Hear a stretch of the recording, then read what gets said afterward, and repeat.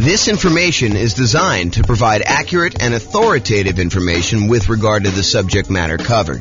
It is offered with the understanding that the presenters are not engaged in rendering legal, accounting, or other professional services. If legal advice or other expert advice is required, the services of a competent professional should be sought.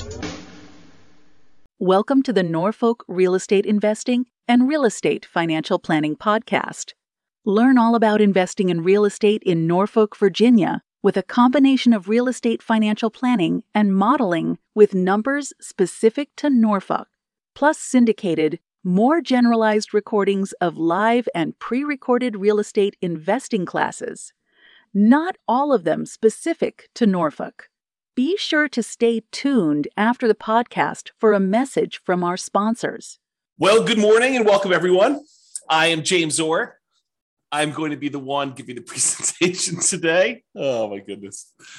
Happy Thanksgiving in advance, everybody. Tomorrow's Thanksgiving for those that are not attending live and listen to the recording. Hope you guys are doing some fun stuff.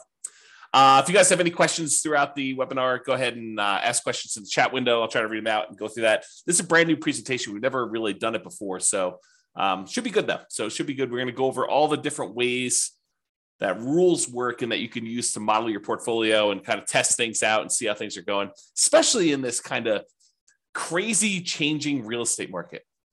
Things are moving around quite a bit. Let's just say it that way. So thanks for all who attended live.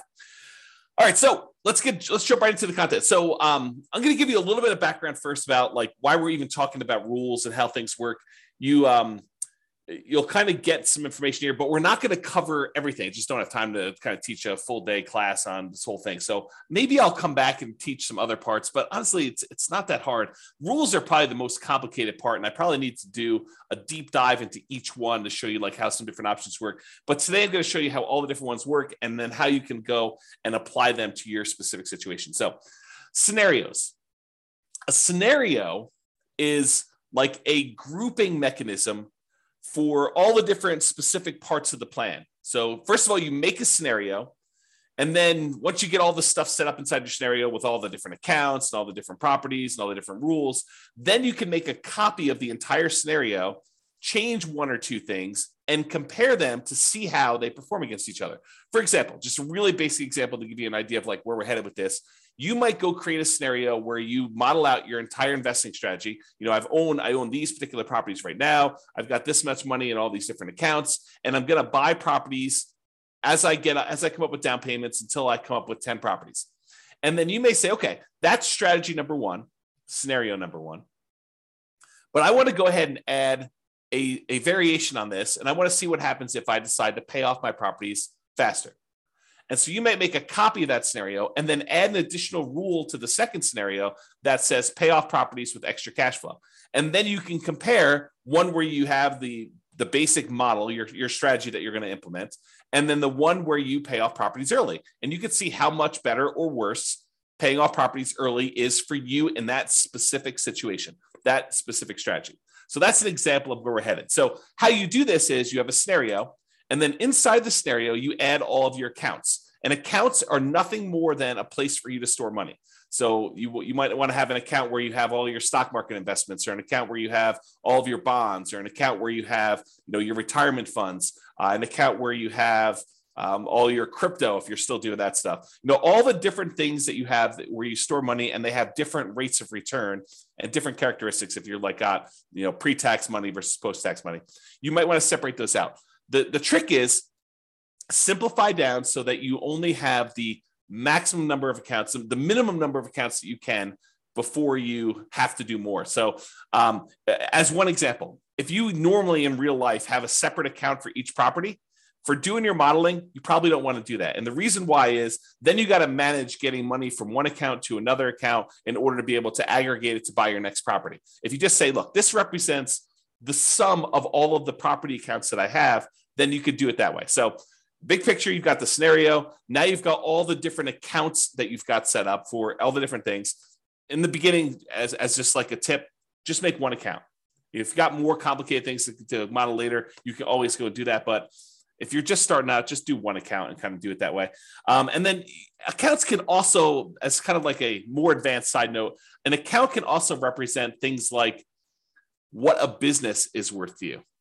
If you think about it, an account really is just a place to store money. So if you say, this represents a business that I own, it's got about $1 million net worth, and you can go ahead and model the income from it somewhere else, you could sort of do it that way too. Okay, so scenarios, accounts, now you've got properties. So inside the scenario, you've got all the different accounts you have, which is all the different places to store money. And then you've got all your properties, all the single family homes, duplexes, triplexes, fourplexes, any commercial buildings, any apartments, any industrial buildings, basically any real property that has characteristics like appreciation rates and rents and taxes and insurance and all those other things. That is another thing. And we break down properties into two major groups. Any properties that you already own. So each one of those is an exact property that you own. And then we don't allow you to make copies. Well, I have to be careful of how I word this. You can make a copy of a already owned property as like a starting point to make another one, but you can't buy more than one of a property that you already own in the same scenario. So any already owned properties you have, just go ahead and add all those as already owned. And then we have this thing called dynamic properties. And really, they're just templates. They represent a property that you might buy more than one of over time. So you can go in there and say, look, I've got a typical 3-bedroom, 2-bath type property that I'm going to be buying more than one of. Right now, they're worth this amount of money. Right now, they collect this much in rent. Right now, their taxes are this and their insurance are this.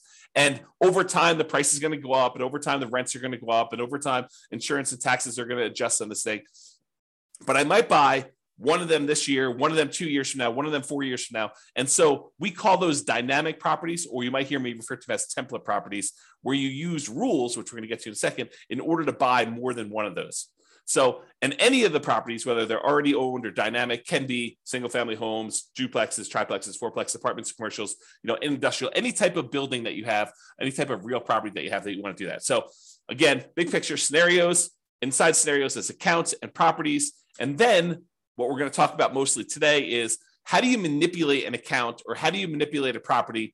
That's what you use rules for. So rules go ahead and they say, add money to an account, or increase the rent I'm getting on a property, or buy 3 of these properties, or buy a property every year, or start paying off properties with any extra cash I have in this account.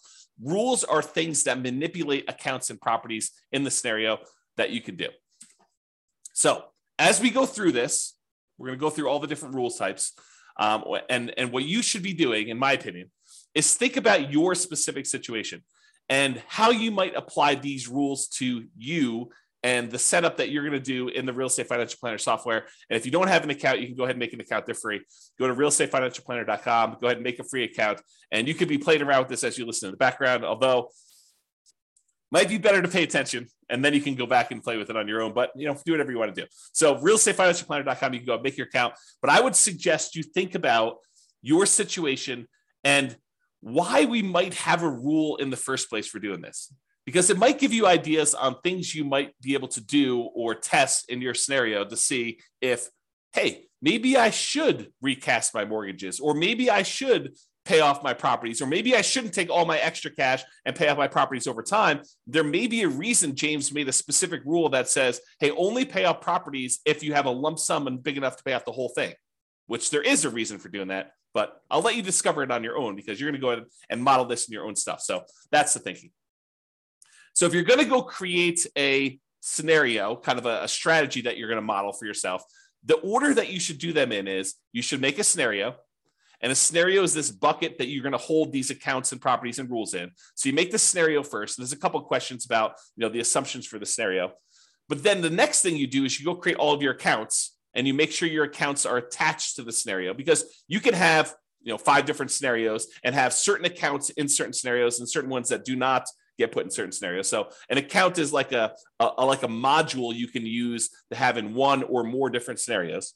Then once you're done making all your accounts, then I recommend you go make your properties, and your properties are going to reference, where do you want to use as the source for your down payments for your properties, which account, and which account do you want to deposit your rents and get your expenses out of from there. So really, in order to do it in order. You should make scenarios, then you should make your accounts, and then you should make your properties, because the properties are going to use the accounts and you're going to want to put those in the scenarios to do that. So it's helpful to do it in this order. Of course, you can add an account later. You can add a property later. It's not required, but it's helpful if you go ahead and do those in order. And then finally, once you're done making the accounts of the properties, you usually make the rules to manipulate what's happening with the accounts and what's happening with the properties. And this morning, we're going to be focused in on step number 4, rules. With that being said, so once you go in there and you make your scenario, at the bottom of the page on the scenario is the list of your different rules. And there's a big old button that says create new rule. If you click on the button, create new rule, you're going to be shown a page that looks like this monstrosity on the right, which is just a list of all the different rule types that there are. And don't stress, because that is what we're going to be covering today. I'm going to go over what all the different ones mean and how you might use them so that you're not confused when you go in there and you start playing around with different rules. Okay, let me make sure I check my notes. Yeah, so we're going to basically be focused on what the rule does and when you might want to use it.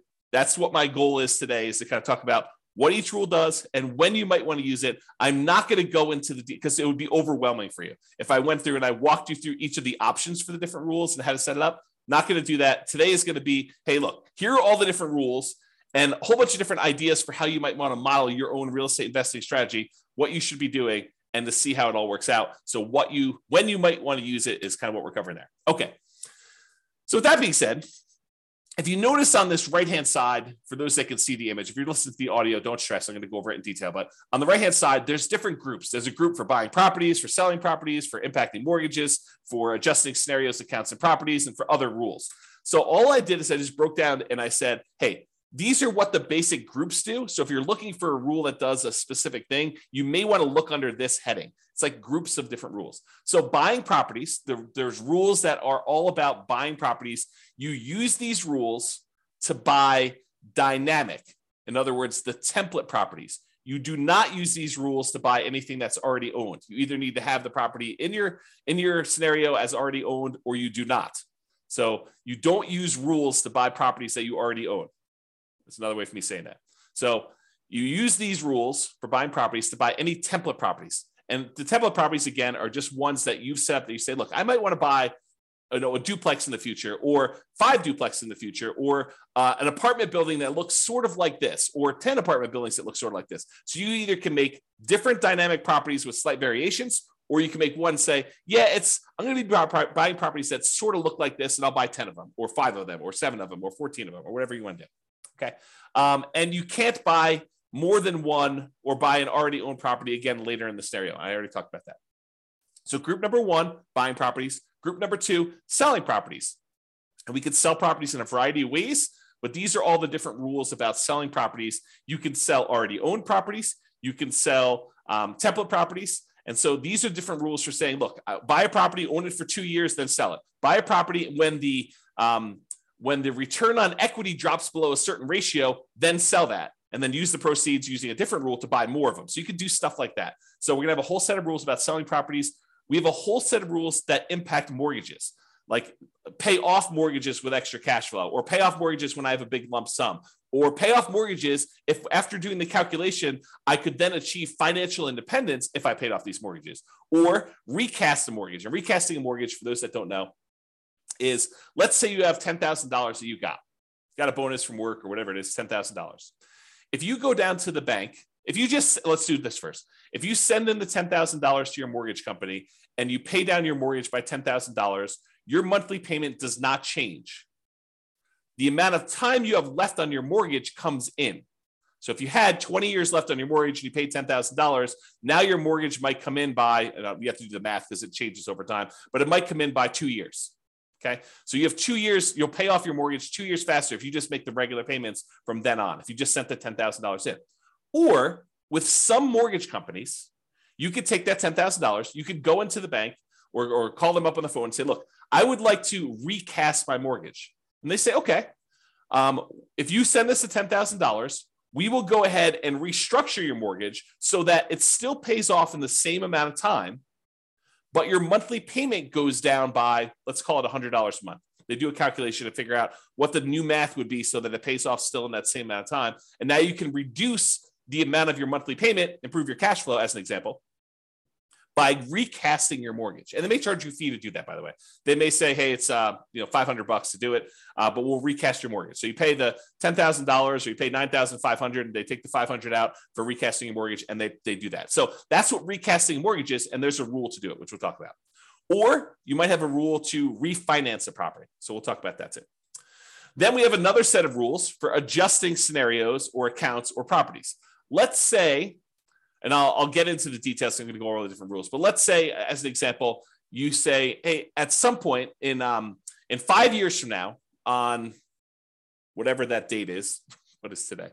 On Thanksgiving of 2027, I am going to hire a property manager, and then I'm going to have my property management fee go from 0% to 10% in all my properties.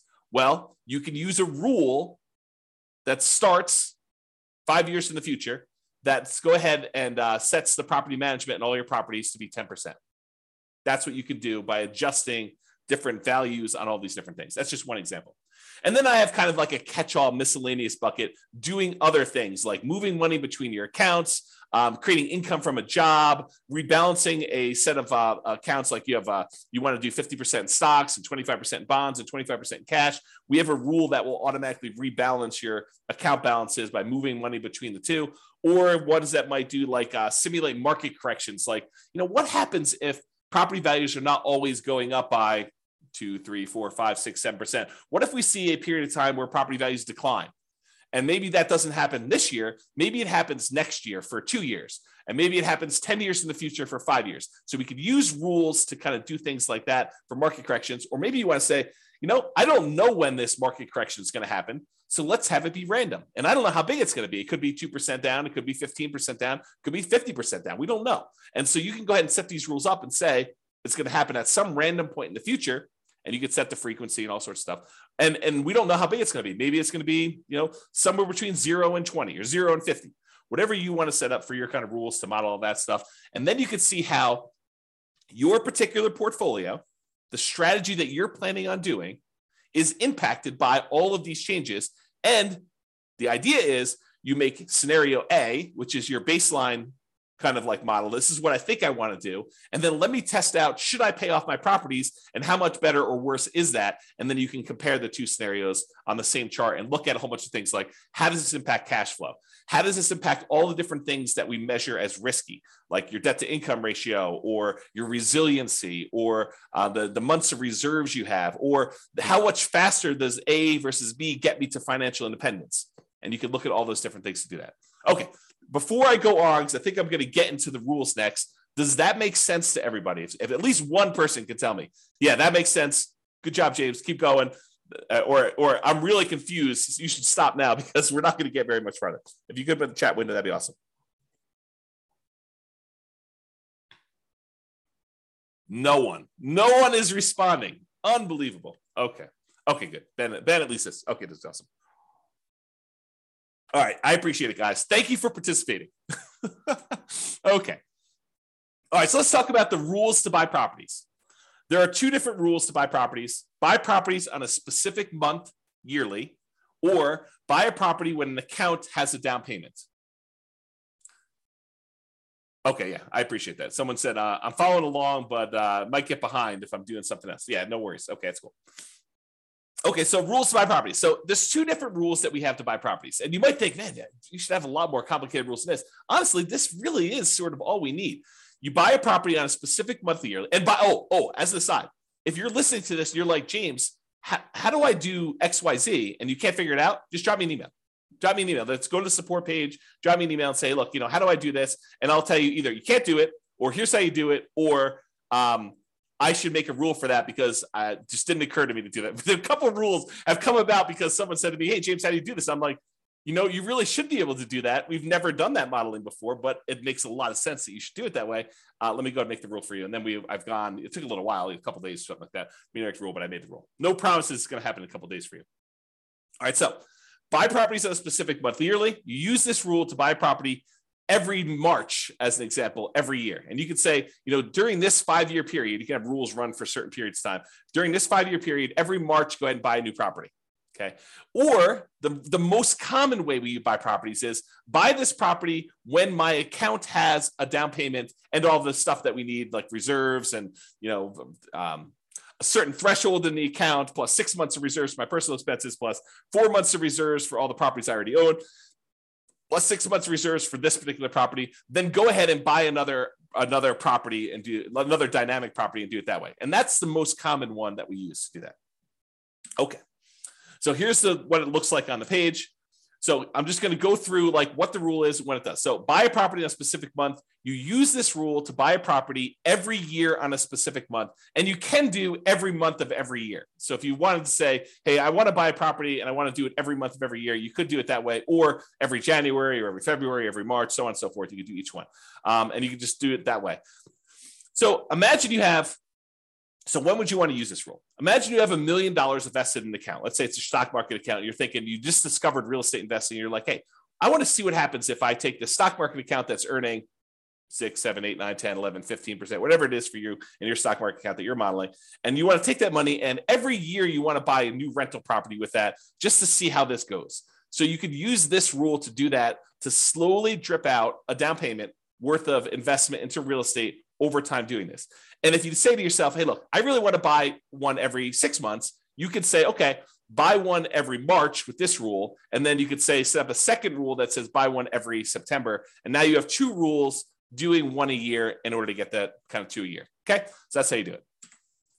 All right. So buy a property when it counts as down payment. This one allows you to buy a property as soon as you have enough for the down payment, plus any closing costs, plus any reserves. And as you can see by the image on the right, there's a lot of options for you to define what this means. So you might want to define, hey, I need to have at least $10,000 in this bank account, adjust for inflation or not adjust for inflation, plus 6 months of reserves for this property, plus 3 months of reserves for all the other properties that I own, each other property that I own, plus 5 months of personal expenses, and then only buy 3 properties with this rule. Stop this rule after I own 3 properties. So there's different things you can do to manipulate this. And there's also stuff you could say, do I want to take into account my debt to income, like make sure that my debt to income is below a certain number? Or you could say, I'm buying creatively. I'm going to go buy properties subject to, or I'm going to go buy properties on lease options. So the debt to income doesn't matter because I'm actually buying an LLC anyway. And so ignore the debt to income ratio on that, or whatever you want to do. Or maybe you say, I have a real estate agent's license, so I'm going to get paid a 3% commission when I buy these, or go ahead and take a 3% discount. And so you could do all these different variations on this stuff with this rule. Or maybe you say, look, I want to buy properties, but if I can do cash out refinances on the other properties I own, if they're below 75% debt to income, or 75% loan to value, then I can go ahead and say, do cash out refinances to do it. So it's very flexible in all the different ways you can use it, but realize that's what you do. So when might you want to use this?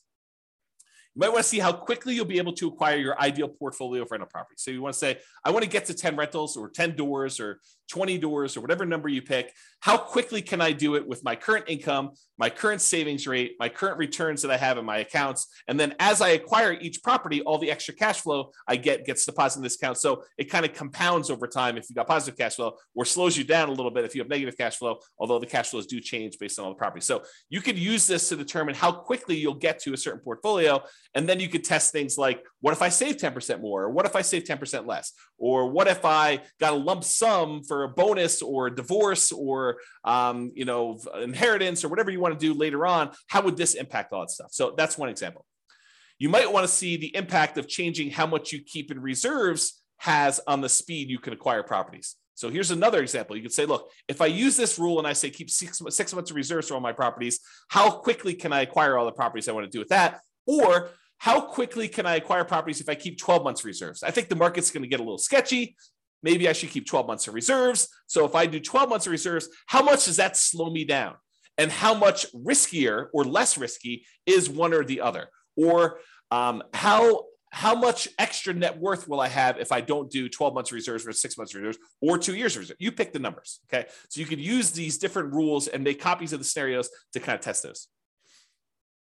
You could see the impact of doing cash out refinances to buy new properties. We kind of talked about that little part of the rule, but you could use that as a way to do that. You can also see the impact of getting a real estate license or acquiring properties creatively. So if you want to test out, now that interest rates have gone up quite a bit and there are a whole bunch of really low interest rate properties out there, maybe you want to say, well, what if I were willing, not everyone is, to go ahead and do marketing to find motivated sellers, go buy properties creatively and buy properties that way? What impact does that have? Does it make it a lot faster? Does it make it a lot riskier? What does it look like if I go ahead and model that in a variety of different ways? And I'll make a side note about this because I think it's important. Just because a path is optimal does not necessarily mean that that is the one you should do or that you will do, right?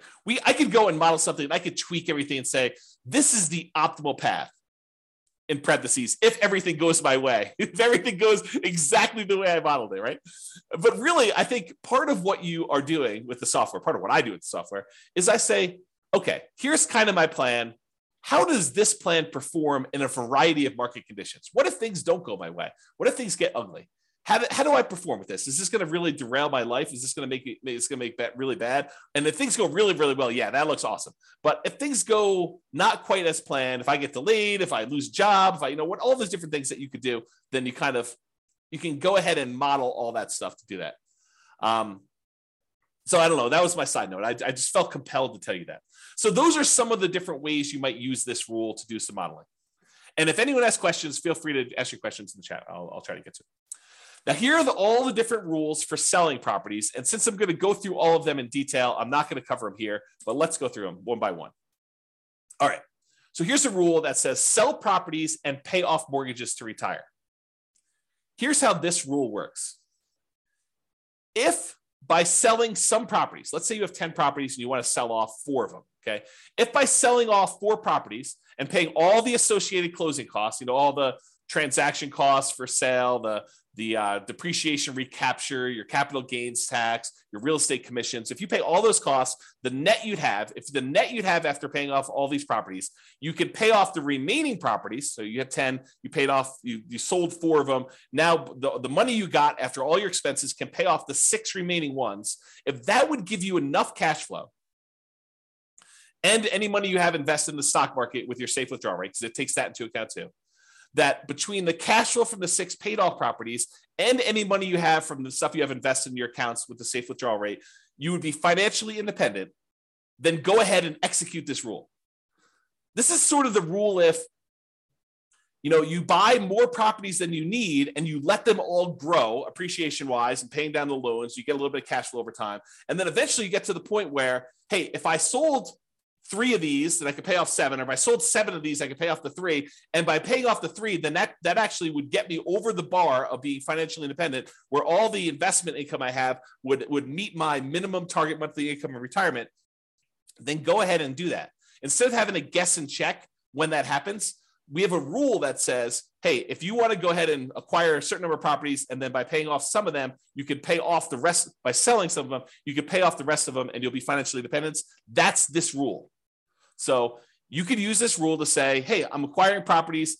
Maybe I get to the point where I don't need 12, right? And so when do you get to the point where you could sell a part of the 12 and pay off the other ones in order to be financially independent with the other money in your account? Pretty cool rule, right? Like an interesting way to do that modeling. At least I think it's a pretty cool rule.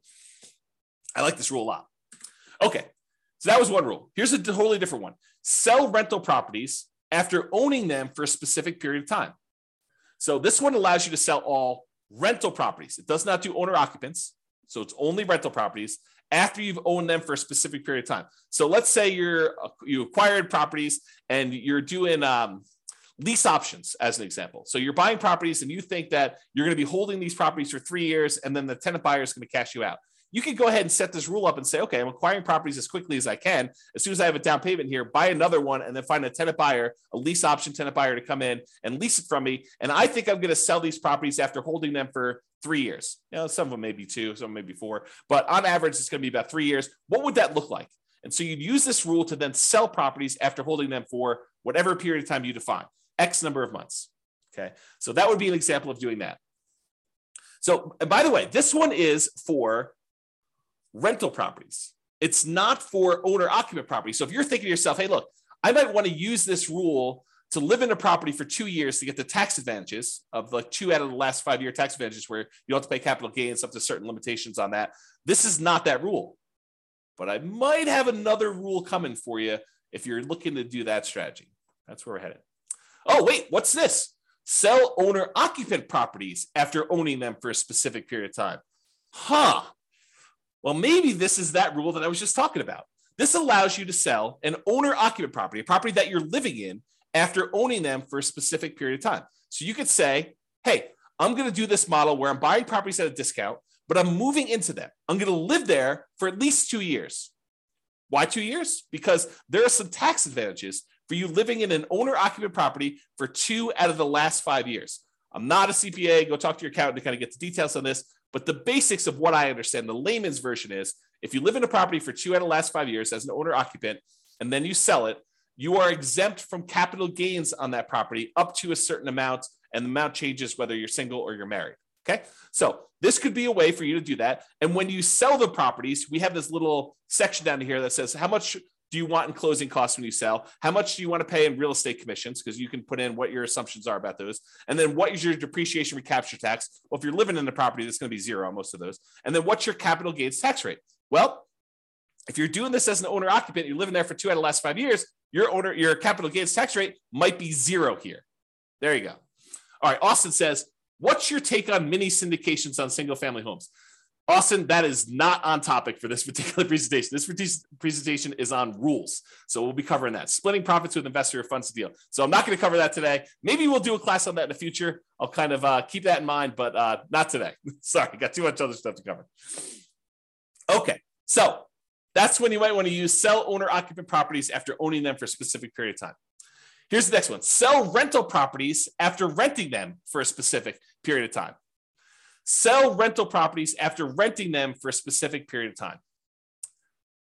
So before, the rule was sell rental properties after owning them for a specific period of time.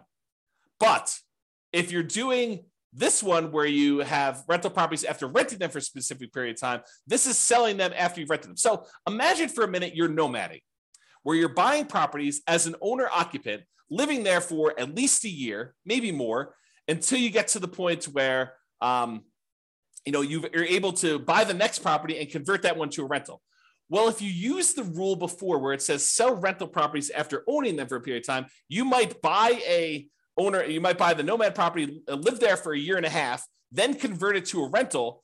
And then now that it's a rental, you've owned it now for 2 years. So really, that would be selling the property after 6 months, which isn't what you intended, I don't think. So this rule says, look, it doesn't matter when you bought it. If you lived there for a year or 2 years or whatever beforehand, and then you decide to rent it, this one starts the counter as to when you sell it based on when you converted it to a rental. Okay, so that's what it is there. All right. Sell rental properties based on return on equity. So this one is you're selling properties based on the return you're getting on the equity in the property. Okay, I got to take a step back and kind of explain to you what's going on here, because this rule is crazy. It's such a powerful rule. So how far back do I go? Oh man, this is crazy. Okay, so here's the deal. You own a property, and let's say you have financing on it, and you put down 20%, and the property value went up, 5% in the first year. So you made 5% from appreciation on a 20% down payment. I'll put numbers to this to kind of give you a feel for it. Let's say you're buying $100,000 properties. You put down $20,000 and the property went up in value $5,000. So you made $5,000 on a $20,000 investment, which is 25% return.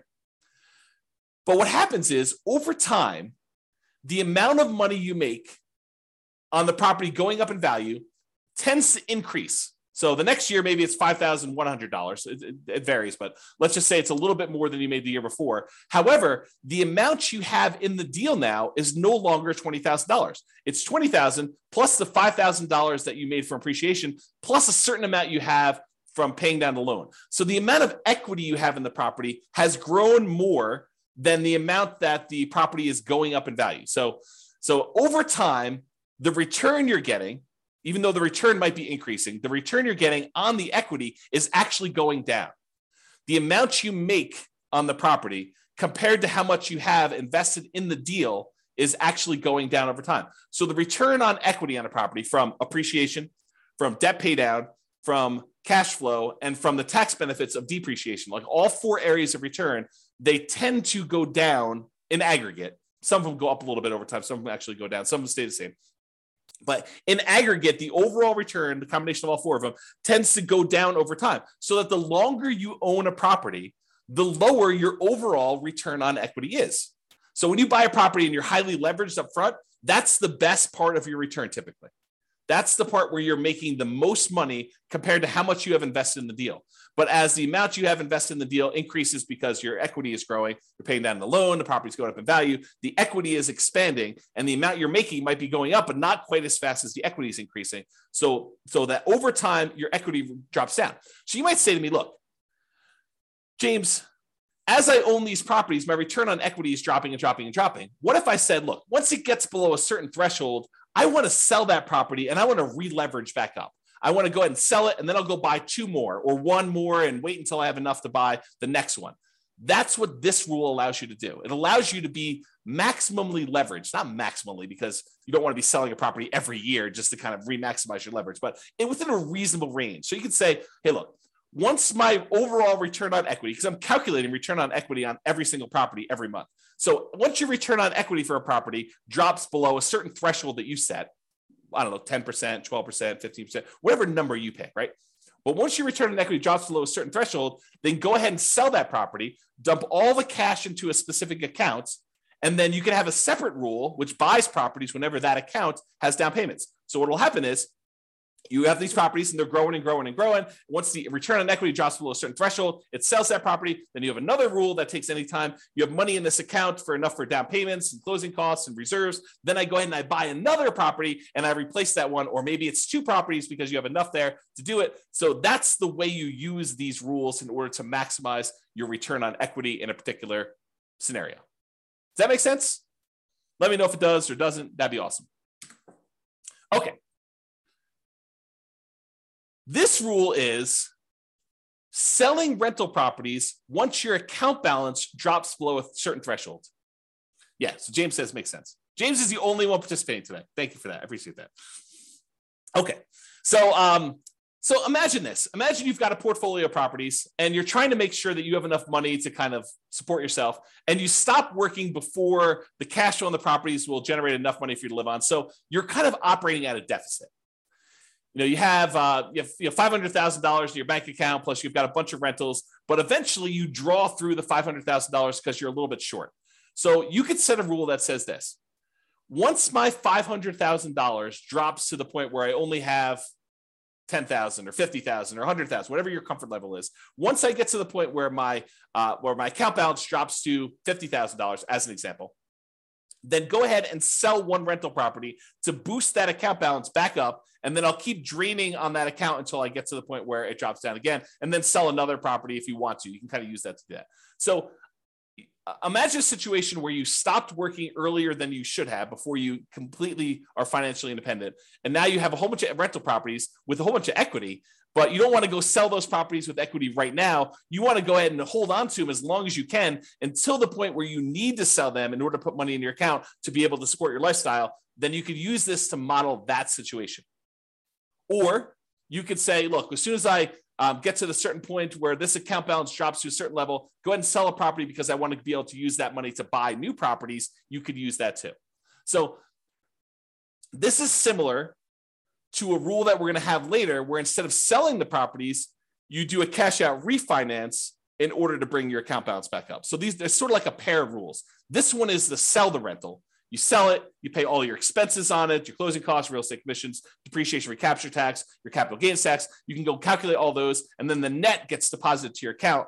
Or, which we'll get to here in a second, there's a similar rule that says, once my account balance drops below whatever threshold you set, then go ahead and do a cash out refinance to get to those. I did a whole class where we really use these rules a lot. I compared a person who lived in a really high cash flow market to a person who lived in a really high appreciation market. And I showed that while it's a lot easier to get to the place you want to be when you're in a really high cash flow market, you can get there in these really high appreciation markets with a combination of selling properties or doing cash out refinances.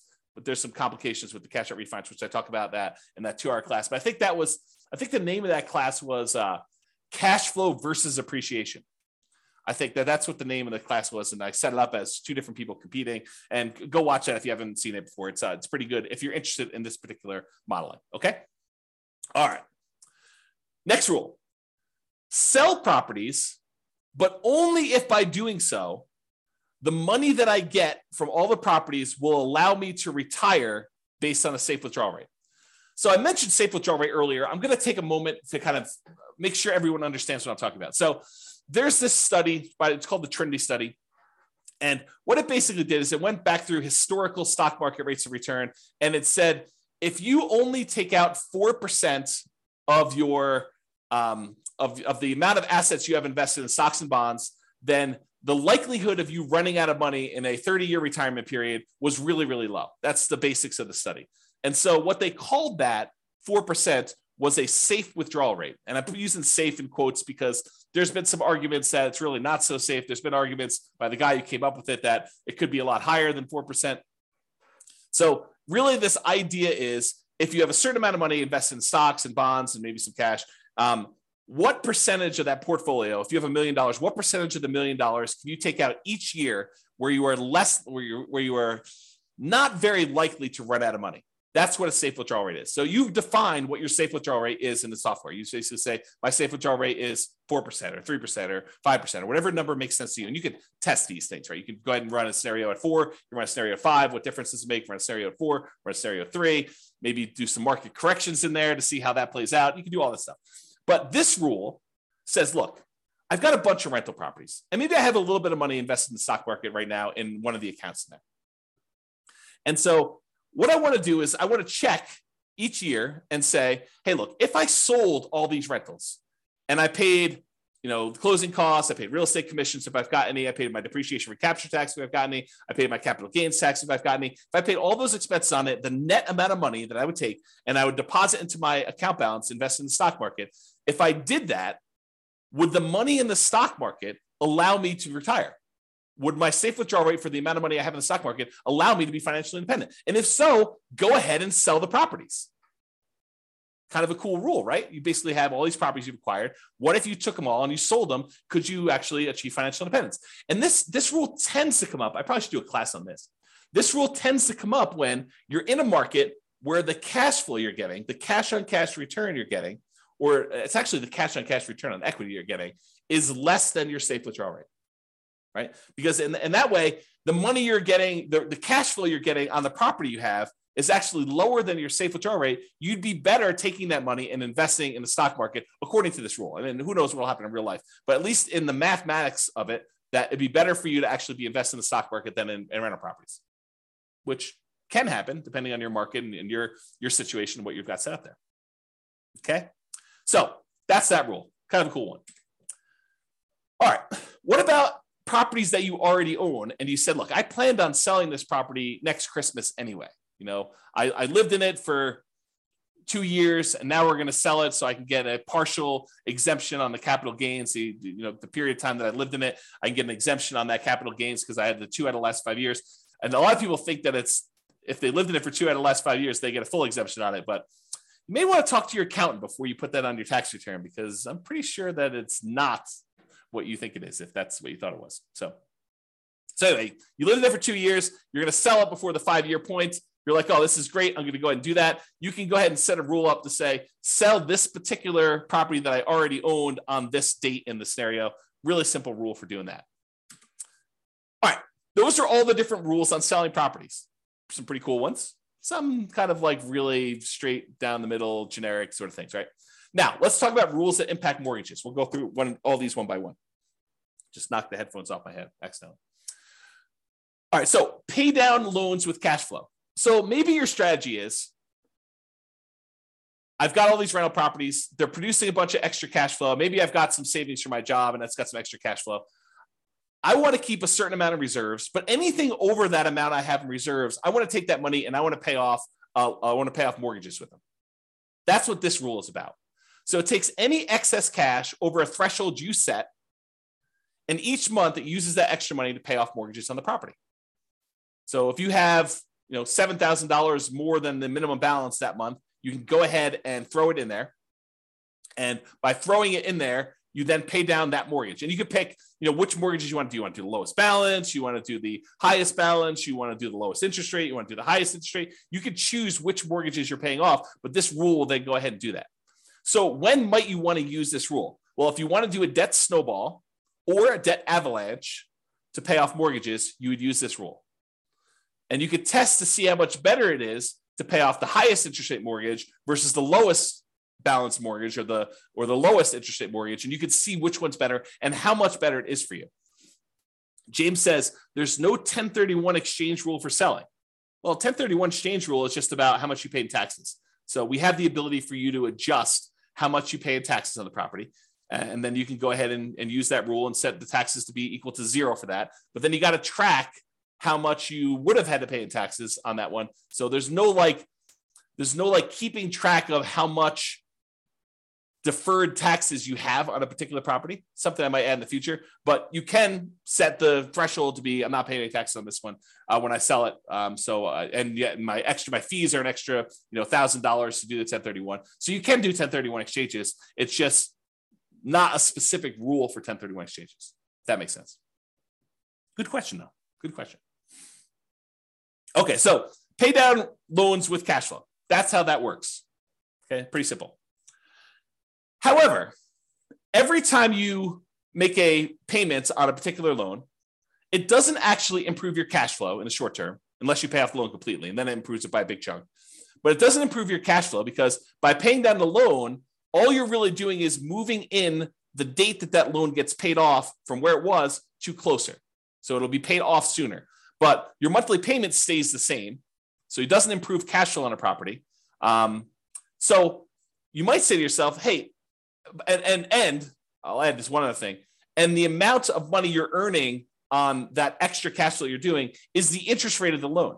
So if you're taking your money and you're paying down a 3%, 4%, 5%, 6%, 7% mortgage on a property, the amount that money is earning is the amount of your mortgage interest rate. So if you're paying off 3% loans with that, you're earning 3% on that money.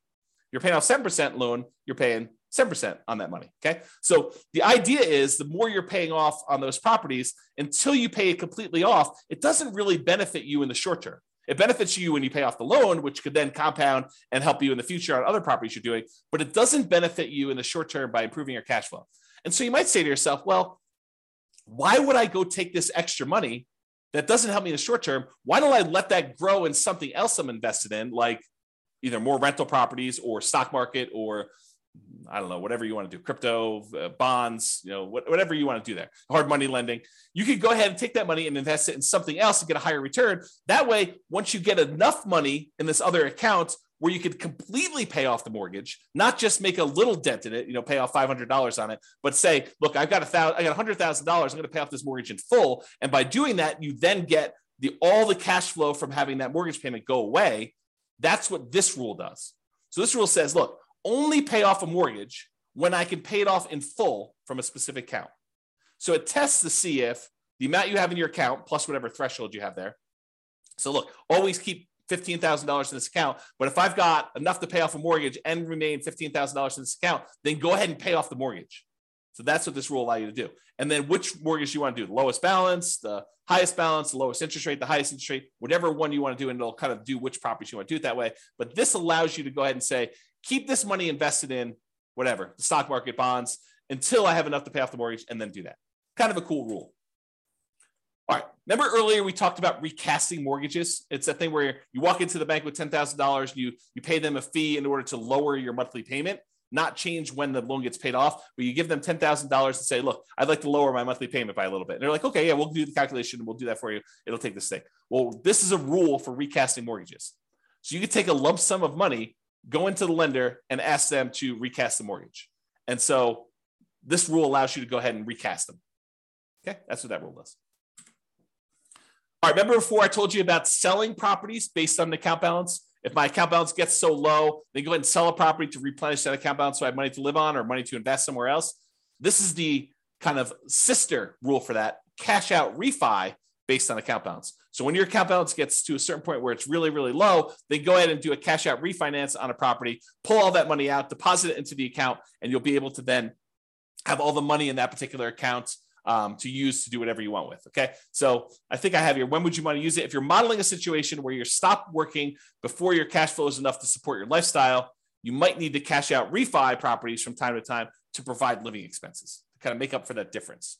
Or use the equity properties to occasionally fund the purchase of new properties by refinancing them.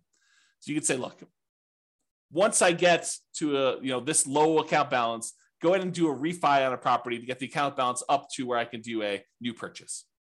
Kind of an interesting rule. All right. So this leads me to explain this interesting concept. And so I need to explain it to you, but I'm going to take a drink first. All right. So imagine you said to yourself, look, I really want to earn, I don't know, $10,000 a month.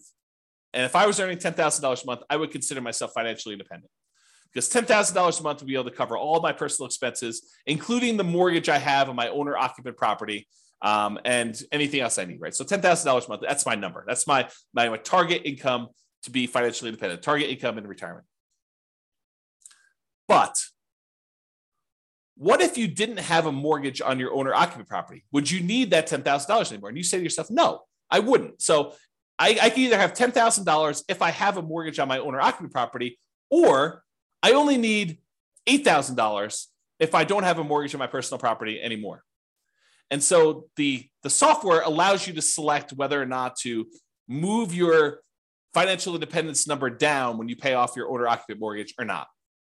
And so if you have that triggered, which is in the scenario section, this rule becomes super interesting, because what this rule says is, look, if I'm close to my $10,000 a month number, my target monthly income number in retirement, but I have enough cash in my account balance or stocks or whatever it is in my account balance that I could pay off my owner-occupant mortgage, and if I did that, I would be financially independent, then go ahead and do it. So this is a situation where the passive income you have coming in from your stocks and all the cash flow and all the rental properties is really close to your number. It's at 80% or 85%. But you have enough extra cash lying around somewhere where you could pay off your owner-occupant mortgage because the balance is low enough that would actually lower the amount you need, and it would trigger you being financially independent. Then go ahead and pay off the owner-occupant mortgage. That's what this rule does. Pay off owner-occupant mortgage if FI, financially independent. All right. These are going to be really quick. These are the rules that allow you to adjust values on your scenario, or on different accounts you have, or on different properties you have. Okay. So set value on scenarios. What this rule does, it allows you to change any values you defined for the scenario at different points in the scenario. So originally you thought your safe withdrawal rate was going to be 4%, but 10 years later you say, hey, look, now I want my safe withdrawal rate to be 3%. You'd use this rule to run 10 years later and change your safe withdrawal rate number from 4% to 3%, as an example. Or you defined your refinance mortgage interest rate in your scenario as 5%, which is low now, but at the time seemed reasonable. And now you're like, look, in the future, I want this to be 7%. You can use that to change that too. You can use this set value on scenarios to do it at some point in the future. Or you want to say, look, my minimum target monthly income retirement threshold is now $4,000, but I want it to be $5,000 in 5 years from now. You can do stuff like that. Or your safe withdrawal rate number, as I use as an example. This is that rule that allows you to do that. The set value on accounts does the same idea on accounts, though. So let's say you were earning 1% on savings at the start of the scenario, but you think that's abnormally low. And by 3 years in the future, that should really be at least 2% or 3%. You could use this rule to say, set the value on the account, set the return I'm getting on that account to go from 1% to 3 years later and on to be 3%. Or you say, I want to set it to 1% now, but a year from now, I want it to be 2%. And a year from then, I want it to be 3%. And then you could use it to do stuff like that. Or the other thing it could do is you could set it to be a random number. You could say, look, the return on my savings account is going to be somewhere between 1% and 3%. Have it change monthly by somewhere between this range, or add a little bit to it or subtract a little bit to it each month. You could do a whole bunch of things with making it random to simulate the stock market, or what you're getting on savings, or what your business return might be if you're using an account to store kind of business stuff, or bonds, or anything like that. So you could use it to do random numbers as well if you wanted to. Same idea, but setting values on properties. You could say, look, my property appreciation rate is now at 1% because I don't think property values are going up in the next couple of years. But 3 years from now, I think the market's going to be normal, and we're going to set it to be equal to 3% from there. So you can have a period of time where properties are appreciating at a slower rate or at a faster rate, and then you could change it to be something else later. You can do the same thing with your rent appreciation rate. You could also do things where you hire or fire a property manager and set it from 0 to 10 or 0 to 8 or 0 to whatever. You could also do maintenance on a property. You say, look, it's just a brand new property I bought, so maintenance is going to be low for the first couple of years, and then maintenance will increase. You can go ahead and do that too. So this rule allows you to set values on properties over time and change those. And then if you go ahead and you change these things, but you're like, look, then I want it to return to whatever was normal at the very, very beginning, we have a rule that says reset the original value on an account. So if I was doing 1% and then I was screwing around with it for a whole bunch of years, and then after 10 years, I wanted to go back to whatever was set at the very beginning, we have a reset original value on accounts rule and a reset original value on properties rule for you to go ahead and mess with those. All right. I think this is the last section. Maybe not. We'll see. So any questions? We'll use this as a pausing point. Any questions? Is this good? You need me to slow down, speed up? Is this helpful? Anything? Nothing? So good so far. Okay, awesome. Again, James is the only one participating. I appreciate that, James. Everyone else is sort of just, I don't know, voyeurism or whatever they call it when you kind of like just watch things. Okay, cool. All right. So here are a whole bunch of rules that do other things. So add to or subtract from the account balance. Let's say you're like, hey, look, I got this account. I know I'm going to get a bonus that's going to come in, a one-time deal or an inheritance that's going to come in at 16 months in the future. I want to be able to have a way for you to add a lump sum to your account or pull a lump sum out and say, look, I know that I'm going to have this big payoff for a lawsuit or something like that. I'm going to need to pay out a certain amount of money. Then I can go ahead and subtract this amount of money from my account at that point in the future. Or you're going to have a series of expenses like college tuition for kids. You could use a rule like this to model, I'm going to have this come out on this date. I'm going to have 2 kids going to college at this point, so I need to have this much money. And you could use them to kind of like move money in and out for these irregular expenses to do that. Or you pay a certain amount on installment sale of a business or from a lottery winnings or whatever. You can use that to do all that stuff. All right, transfer money between accounts. So you have money in the retirement accounts, or you have money in a regular account that you want to move to a retirement account. You can move money around between accounts using this rule. Or you have money in your rental property account and you want to use that to invest in your tax-deferred retirement account. You can move money from those things. Or you want to pull money out of one account when a certain account drops below a certain threshold. So you say to yourself, look, I have this reserves savings account that I'm never going to use unless my account drops really low in this other account. So go ahead and move them when something happens to do that. So you can set up those rules to do those things. All right, here's that market correction rule I was telling you about.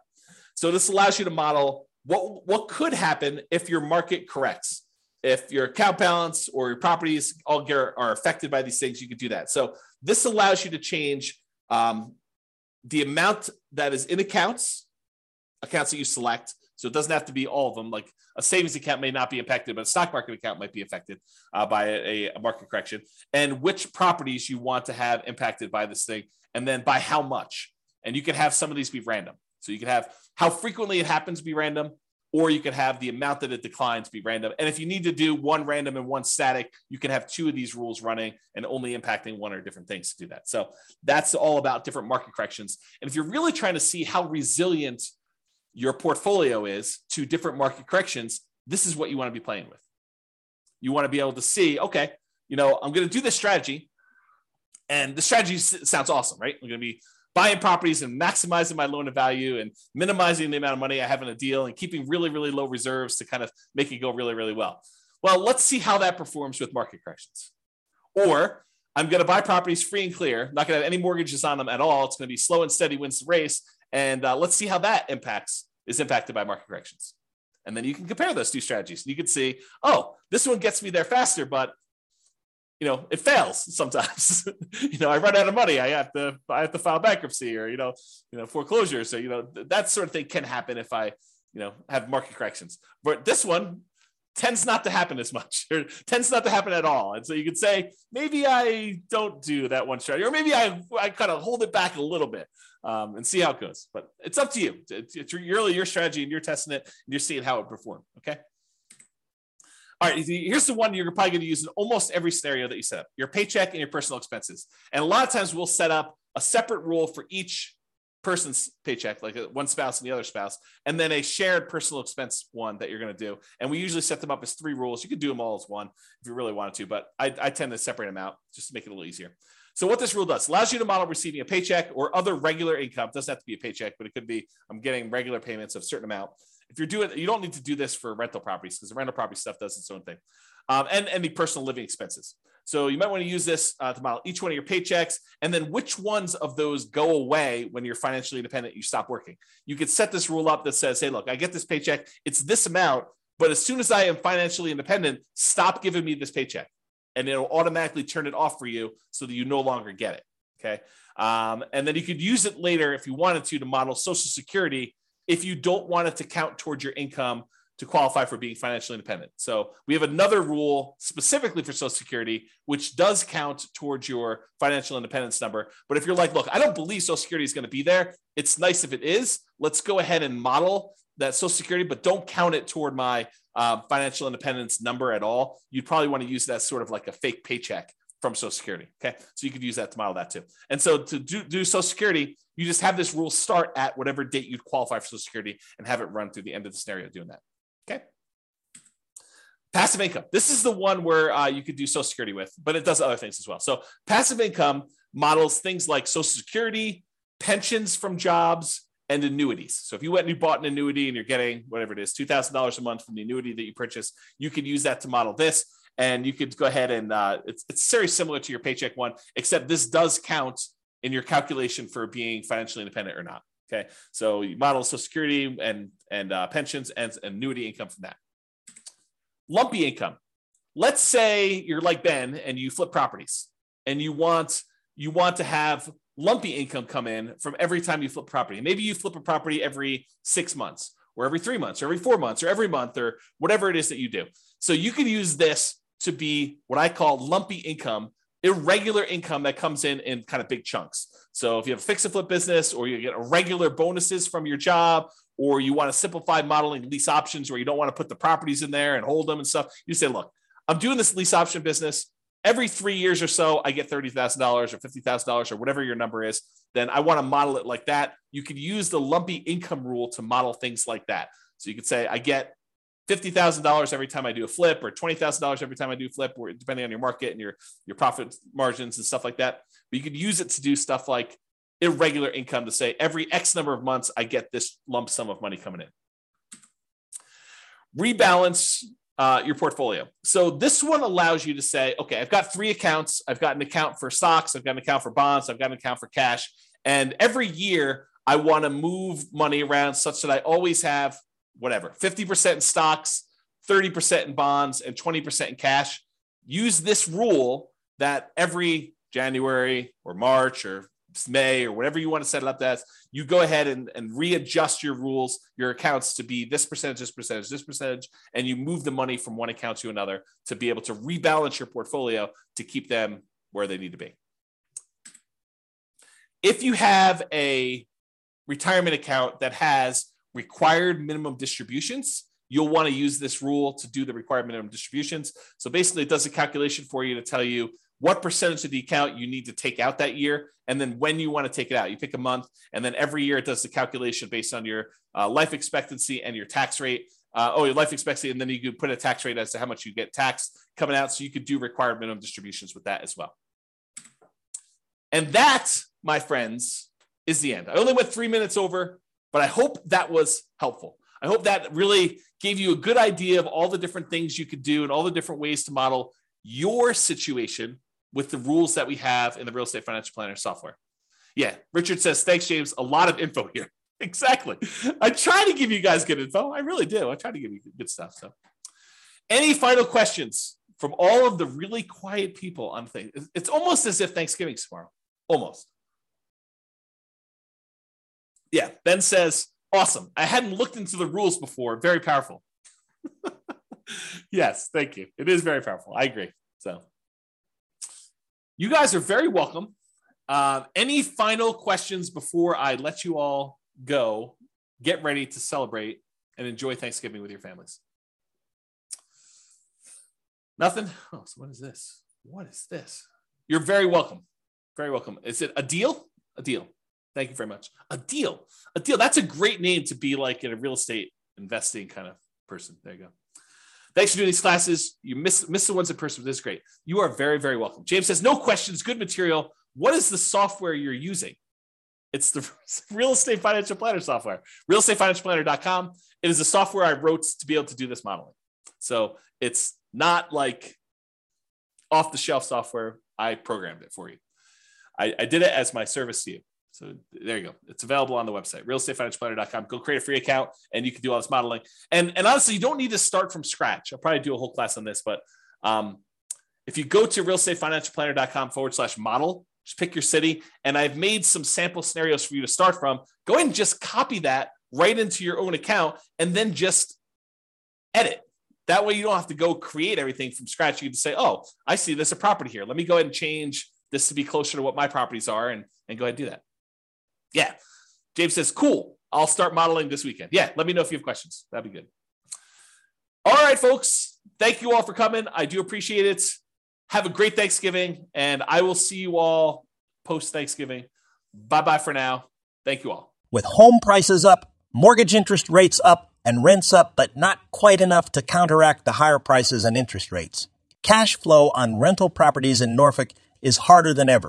Book a call with the Real Estate Financial Planner to apply our proprietary 88 strategies to improve cash flow on your rentals. See the show notes for a link to schedule your call and improve your cash flow today. If you're a real estate agent, lender, or professional in Norfolk that wants to help our real estate investor listeners, consider reaching out to learn about collaboration opportunities with this podcast. We'd love to add more value to our listeners by having you assist our investors buy, sell, and finance their real estate investments. See the show notes to schedule a call to discuss collaboration opportunities.